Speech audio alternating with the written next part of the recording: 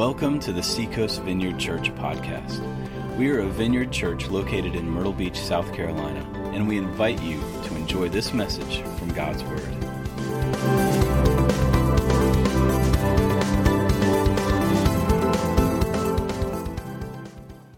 This was released in 1991. It's number 6 on the Billboard chart of most popular Christmas songs. Mark Lowry, whom I remember in my younger days as a comedian, a Christian comedian. Some of you have been around, know him. Actually, this song began because Liberty University asked him to write a song for the Living Christmas Tree. And so Mark started thinking about lyrics, and he was talking to his mom, and his mom said this. She said, if anyone on earth knows for sure that Jesus was born of a virgin, it would be his mom. And so it calls Mark to begin to ask questions like, Mary, did you know who was in your arms? Did you know the one who holds creation together and the one who holds you together is lying helpless in the manger? The questions like this that I think are great questions and wonderful questions. He sat on those lyrics, believe it or not, for 7 years. Just held on to them. And then there's a guy named Buddy Green, which I remember as a harmonica player from way back in the day. But Buddy's a great songwriter, musician as well. And so one day he slipped the lyrics to Buddy 7 years later, dropped them in his hands and said, see if anything works for you with this song. And he left them in his pocket for a couple of weeks, didn't even look at them. And then he pulled it out. He pulled out the lyrics one day and started reading, and he said a minor chord, which gives it that feel. He said it seemed appropriate, and he said he sat down in 15 minutes and wrote the music to it. Picked up his phone, called Mark, played it over the phone, and Mark said, that's it. And so a month later, they met in Nashville in a hotel room with a cheap recorder, and they sat there in the room, and they recorded this song, and now it's been recorded by 500 different artists. Even Kenny Rogers and Winona. And I've listened, doing the research that I do, I've listened to all of these. And it's good, and my brother's favorite band of all time, Rascal Flatts, actually did it. But it's in such a key that only the birds can hear it. And so it's so up there. But an opera song was done. An opera singer did it. There's been a play designed around this song. It's just an amazing. My favorite of all the ones I listened to was the one you just heard, and that's by CeeLo Green. And I don't know, there's just so much heart in it and so much passion in it when he sings it that I couldn't cut it off. I had to let it go the full, because he just kind of grabs you and brings you along in the story. When you think about this, if you were Mary, if you had a chance to have a conversation with Mary, what would be your question for her? Some of us probably assume she knew exactly what was going on, that because the angel had come to her and said some things to her and told her that she was, this was a miracle and that, the Savior was going to be born through her.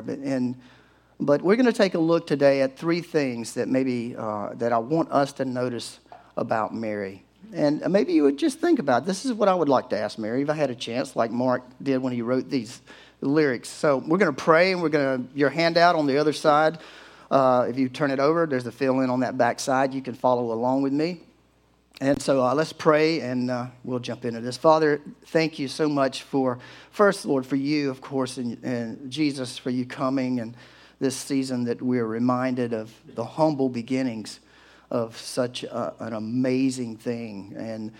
But Lord, I also want to thank you for the artists and those that write the songs and those that play the music. And Lord, people like we've been listening to, like Mariah, who wrote such beautiful songs too, and CeeLo, and different ones who I know have a gospel background deep down back there. We just pray, Lord, that you would continue to speak to them through the words of their songs that they write, that they sing, Lord, about you.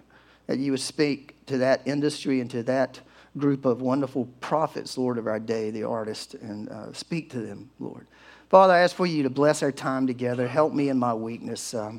Lord, let your word be known and breathe life on your word. Bring it alive. Burn it into our heart. And Jesus, we pray that you will be known today. Holy Spirit, you are welcome in this place. Come and teach us in Jesus' name. Amen. Well, if you have your Bibles or you have your Bible app, I want to read a section of this morning before we jump into it, and that's over in Luke, the first chapter, 26th verse. Just got to read a little bit of this to set the background for all of it.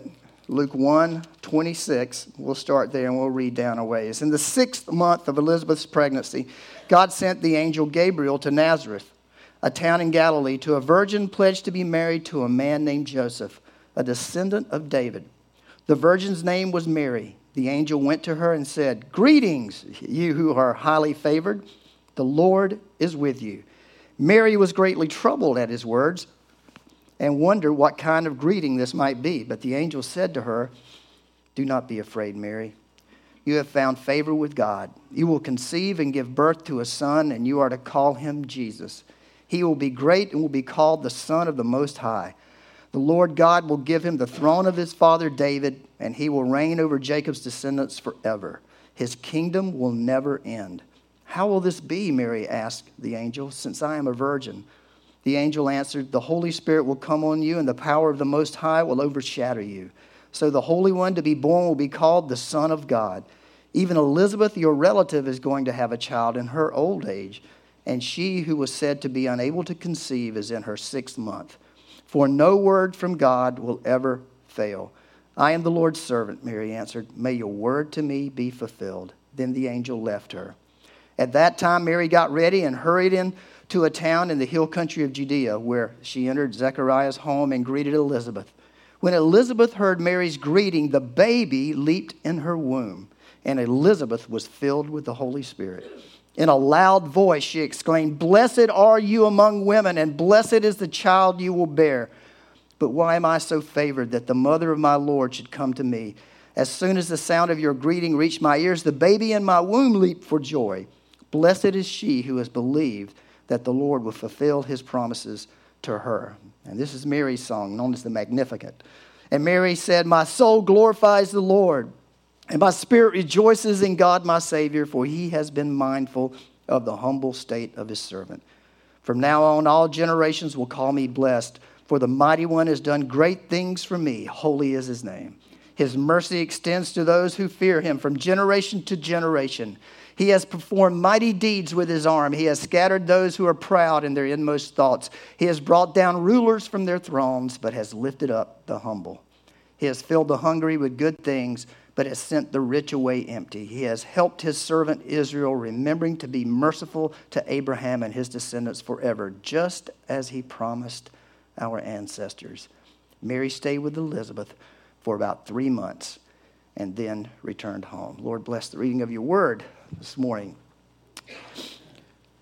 Your first feeling is this: did you know that Mary was very human?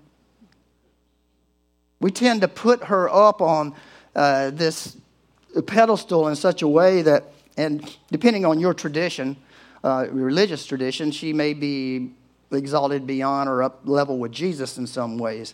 But she was as human as all of us.